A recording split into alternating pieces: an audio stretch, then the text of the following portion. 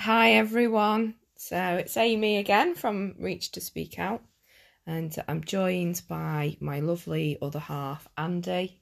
Hello. And we're going to be talking, just a generalised conversation about men and women's mental health and the differences. Yeah. Along with some of the common perceptions. Is that right? Yeah, definitely. Yeah. So before we go anywhere, both of us have suffered and still do suffer with certain aspects of our mental health, whether that be from a condition like myself. I've got borderline personality disorder and PTSD. But Andy, you can just have some really harsh days, can't you, at work, and can have an effect on your mental health as well. Aye, definitely. That's it, because as working as a prison officer, you see some things that you don't see every day in normal life and in other jobs. You've seen some things yourself. So what I am really pleased, actually, one of the big things that we have come across is that men are really struggling, although it is getting better, that the perception of the stigma and not being able to talk about mental health is slowly sort of getting better, and people are accepting that mental health is a real thing. We both worked in, and you still do, in a male predominantly environment, prison service, didn't we? yeah. So basically meaning that there was female staff, but all of the inmates were male. Yeah. And that's it. And it's like I say, going back to this male perception of, suffering with mental health. I've personally only noticed that in the last 5 to 10 years, where it's getting easier and easier for men to talk about it, and there's been more charities and more, adverts out there really saying about men, to speak up. So the media, yeah. Saying, it's okay to speak up about it, because, going back years ago, it was, the men was always perceived to be the strong one in the family, and the breadwinner and this, that and the other, and they weren't, not saying they weren't allowed to have these emotions, but they weren't allowed to show them. Yeah. So they bottled them up in that, and then that's when they started getting issues. That's when they started suffering more, and even now the male suicide rate is ridiculously high. Yeah. I don't quote me on it, but I did read the other day that it's something like 12 men a day in the country that are taking their life. And it's so sad. It's sad that suicide occurs. And my perception of suicide is it's not committed suicide, because committed is a phrase and term of actually committing a crime. And it used to be a crime to take your own life, but it isn't now. It's undertaking suicide. And suicide can be a massive, massive cry for help. It might be somebody who attempts and fortunately fails. But there are people who, as we've both experienced, are determined because they don't feel like there is any other way out of a situation that could be temporary for them. So, going back to men, would you say that in your experience personally that you felt it was something to be ashamed of? Aye, definitely. Especially, when I was a lot younger. I started working as a doorman when I was 19. So I was kind of thrust into it. Well, so I wasn't thrust. I was involved in this really macho male environment. You couldn't show any emotions like that. I'd done that for 13 years. And at the time, as you know, I was a lot bigger. I had this kind of persona. I was this big guy, Scottish, from Glasgow, but a fucking tough guy, you know what I mean? And you couldn't show any emotions like that. Yeah. It was unheard of. But, went through some things in my life lost my sister to cancer when she was 26, lost my mum through alcoholism, lost other family members, and I suffered really bad, but I didn't know who to talk to, who to turn to, and it had a really profound effect on me. Just to take you back, I know with my own experiences that there's times in my life where I have suffered but haven't realised that I am suffering. Do you think that could have been prevented if it was okay to talk about how you were genuinely feeling? Yeah, definitely. If I had, the thing, or if I was more aware of the things, like are in place, whether it be, like certain charities, or even if I felt I could talk to family members, friends, whatever, if I felt I could open up more and talk more how I was feeling, I don't think I would have suffered half as bad as I did. So also talking about perception, big guy, you were what, at your heaviest 30 stone? Yep. You had, and the funny thing is we laugh about it today because you have a really strong Scottish accent, and when you elevate your voice it sounds as though you're being aggressive, but that's just who you are. So I would imagine you were quite profusely challenged while you were on the doors, and that perception of, say, if you were to go up to a manager or staff member and say, look man, I'm really, really struggling, do you think that somebody in that position would have been like, wow, I'd never have expected Andy to be suffering? Definitely. It's like, I'm not saying they wouldn't take you seriously, but they'd definitely be taken back and thinking, nah, like, not this guy, you know what I mean? This is a guy who, like, stands there most, pretty much every weekends, faces abuse, stands there, bats it off and all that, and involved in, this, that and other, doesn't, bat an eyelid, and that's it. So how come all of a sudden he's saying he's feeling this way, he's feeling sad, depressed, he doesn't know what to do, and he's, they're crying behind closed doors? It's like, nah, that's not right. Because I think it's fair to say that you suffered, didn't you, when it was regarding your weight, and you did suffer in silence as well, didn't you? Yeah, 100%. You get targeted, you get bullied, things like that. Strangers comment on your weight, people passing by and that, and like I say, just luckily enough, I'm quick-witted, I'm a funny guy, I know I am. So I could, like, give a quick remark back most of the time, but still, when you get home, when you're in your room by yourself, it's dawns on you, doesn't it? Totally different world. Start replaying things over in your mind and I think, why are people like that? And it's just not nice. Do you know what I mean? So it's just... So, what do you think is working well for the influencing of men to talk, and what do you think needs to happen more? Well, I think now, like, obviously social media is getting better for men to talk, and there's more and more, say, celebrities, there's footballers, there's bigger personalities out there talking openly about their issues with mental health and depression and struggling and that, and that does help, because then you think, well, look at this guy, he's in a high profile position, yet he suffers. You've got guys like, unfortunately Robin Williams, took his own life. Everybody, he made so many people laugh and so many people happy, and for him to do that, everybody's like, wow, never realised that.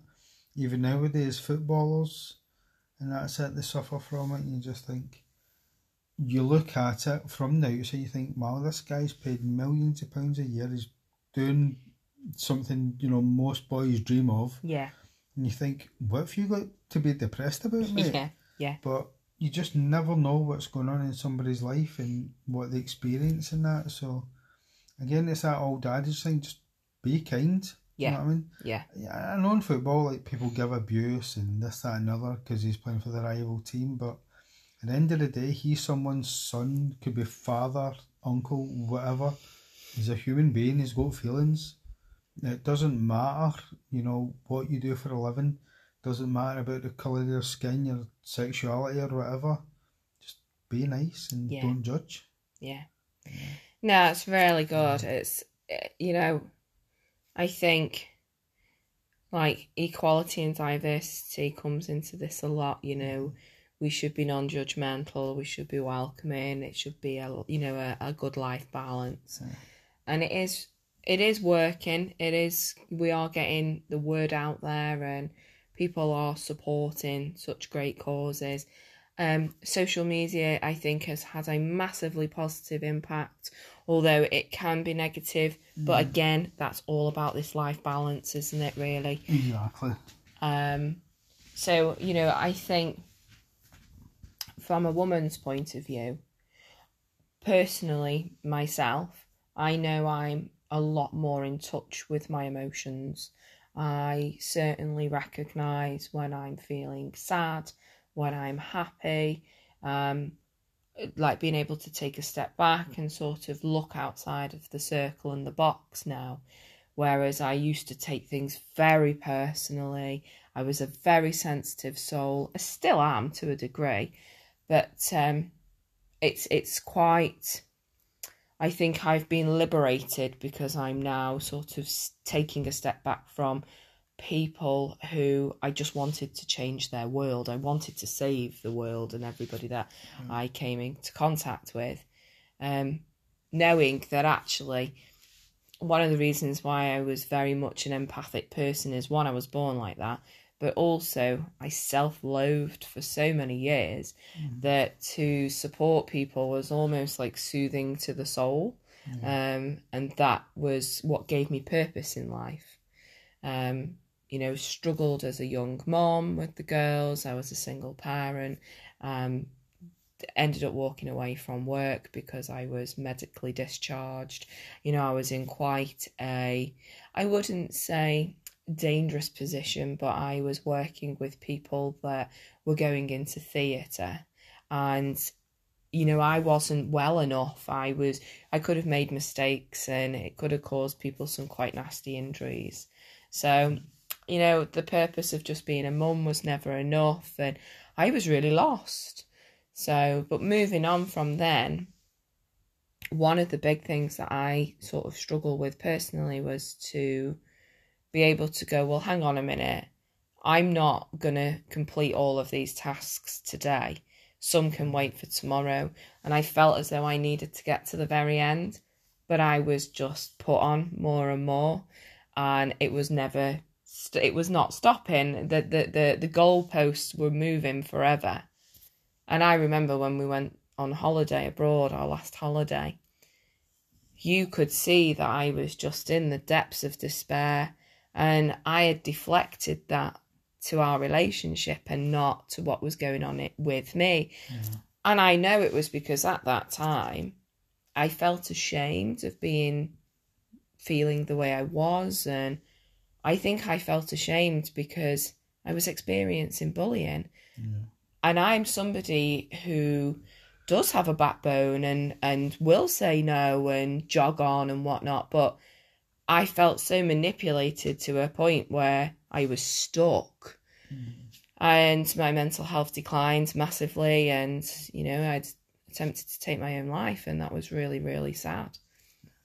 You know, and those thoughts still come into my head every now and again. And as you know, reach out and experience and speak to yourself. But I think women are naturally more in tune with their emotions. I think it stems back to that we, you know, have the ability to create life and to harbour it and to then birth that life.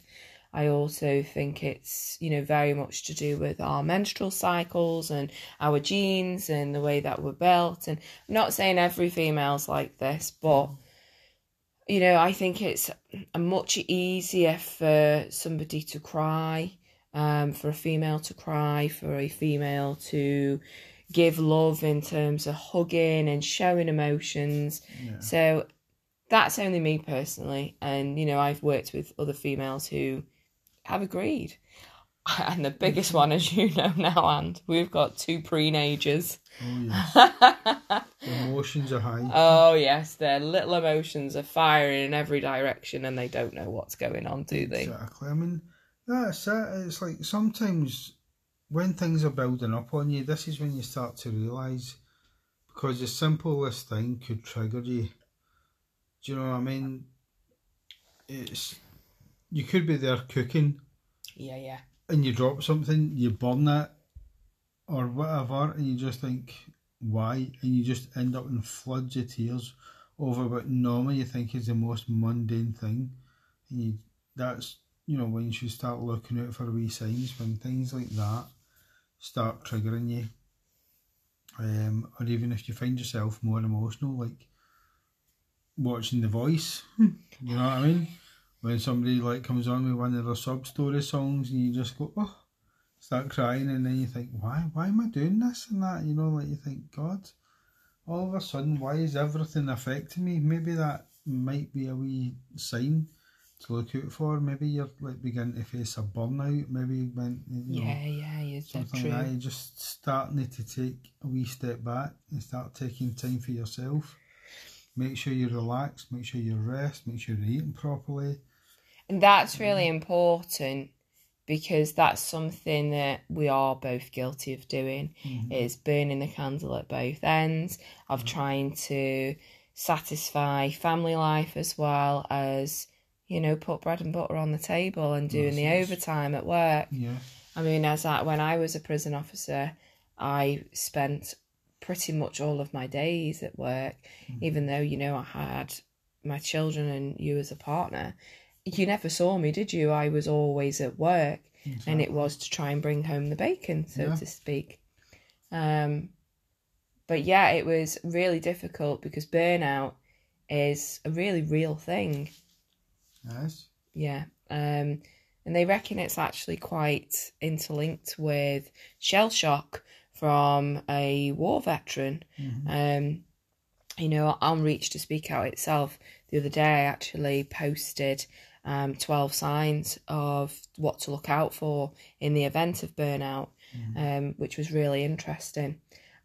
Especially with the pandemic as well, I think people have really experienced burnout because of the changes. We've had so many changes to deal with.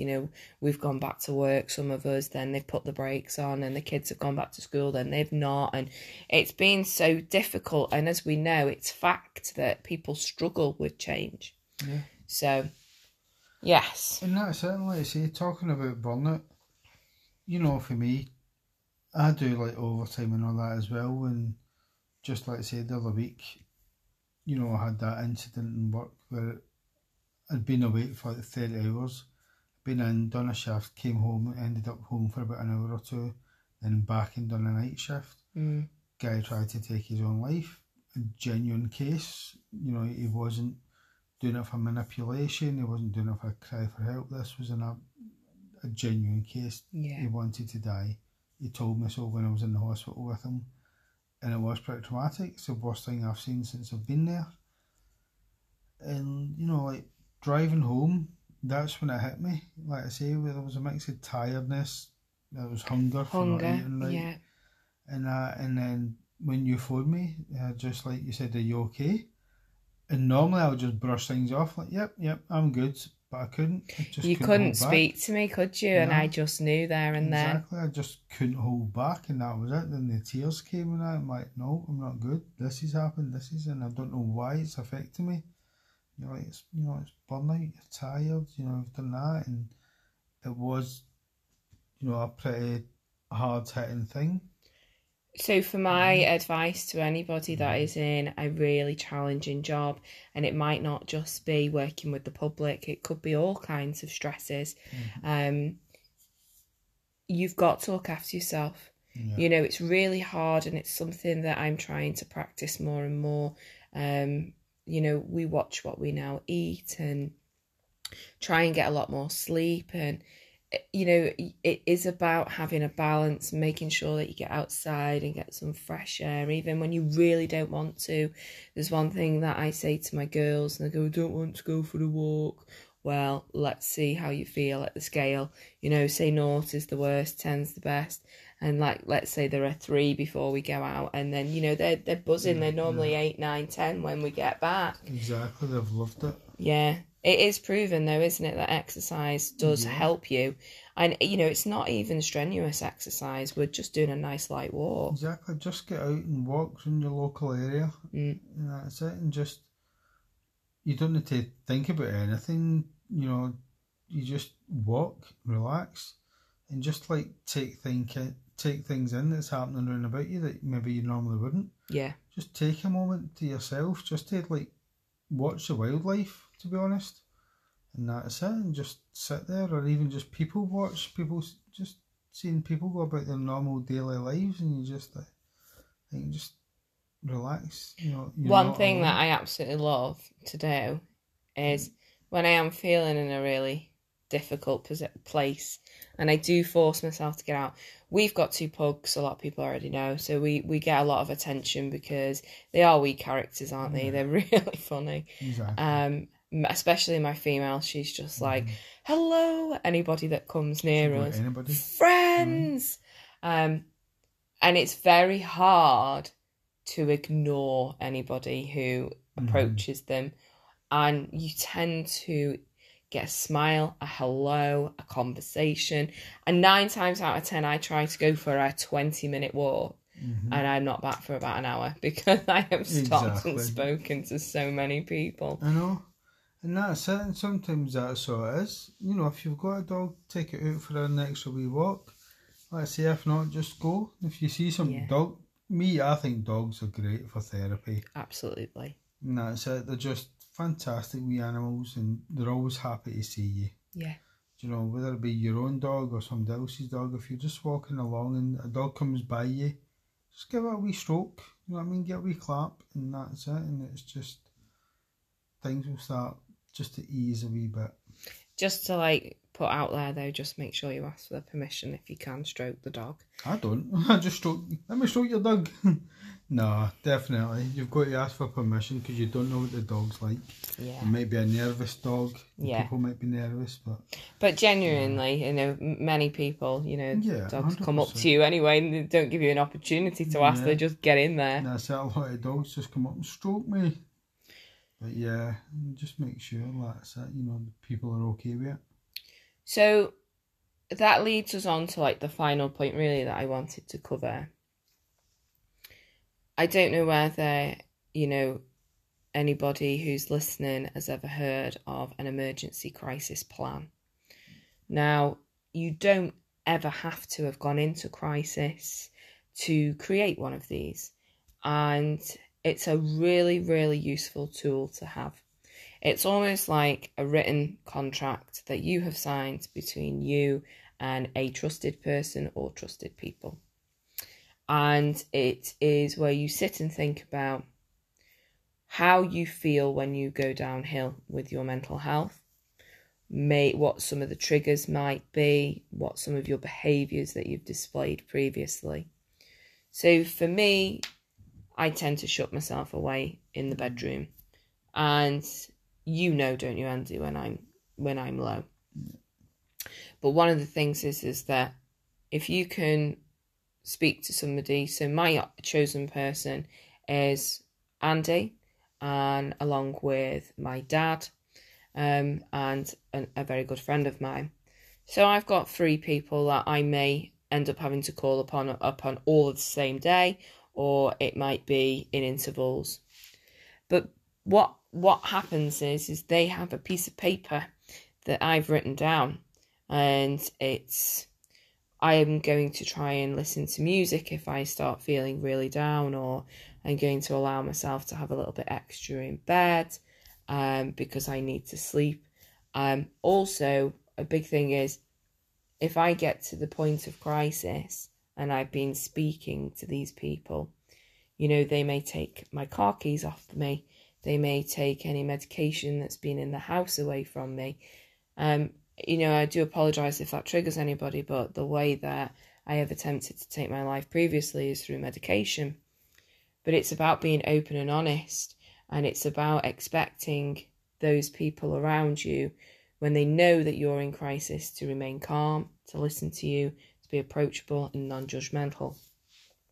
And that's why it's really important to pick people, yes, that love you, but that aren't going to try and protect you out of anger and frustration, because that doesn't do anybody any favours. Exactly, and that's it. And like I say, like when, our mobile phones we've talked about before, having that in case emergency number, and just make people aware of it. It's there. Just say, for argument's sake, worst comes to worst, somebody feels they've done something or whatever, and they've got this there, like, somebody finds their phone and they're worried about them. Yeah. They can just like dial this, one of these contacts and just say, listen, I'm worried about this person. Can you just come and just help? So what's that called again, Andy? It's ICE, in case of emergency. Right, okay. And you have them saved on your phone. Yeah. So even if your phone's locked and all that, you can still, somebody could pick your phone up and dial. Yeah. And that's yeah. It. So say, like, say somebody, you find somebody wandering and they're in a bit of a state and all that, and, or they're incoherent, they can't talk, or, God forbid, they've got to that stage where they've taken some medication and that, and then they've got that, you can dial it and say, listen, obviously after you've dialed whoever you need to, just say, listen, I found so-and-so here, they need help, can you just, you're one of their contacts, can you come around please and just help? So anyone who's got a mobile phone, it might be really useful to have a look at your settings, or to Google, ICE, and how to set that up on your mobile. That could be an absolute lifesaver. But well, also, just before we finish, as a part of that emergency crisis plan, one of the good things about it is that, let's say I want to give you shit because I'm not in a very rational thinking state of mind. You can turn around and say, well, actually, Amy, you're the one who's told me that this is what's going to help you. And this is word for word what you've written down and what we've all agreed with you. So it's not to be an arse or anything, but it's just to reaffirm that what you guys are doing as my emergency point of contact is putting me in a position where I've actually agreed to that when I'm in a rational state. Yeah. And it's almost like a really good way. It's like the lifeline, isn't it, that you throw around the waist and the rubber ring, and you reel me back in. Yeah. So it's really good. If you have a look at Mind Charity online, you will see that they have emergency crisis plan templates, which is really, really good. We also have them on Reach to Speak Out as well, which is our official Facebook group. That's Reach to Speak Out Mental Health Partnership Service. So I hope you've enjoyed the podcast and listening to Andy's point of view. I certainly have. It's been great. Thank you. Thank you. Thank you for asking me to be part of it. Yeah, no, it's been really informative. And we will be back soon, definitely. But for now, we wish you to stay safe and good health.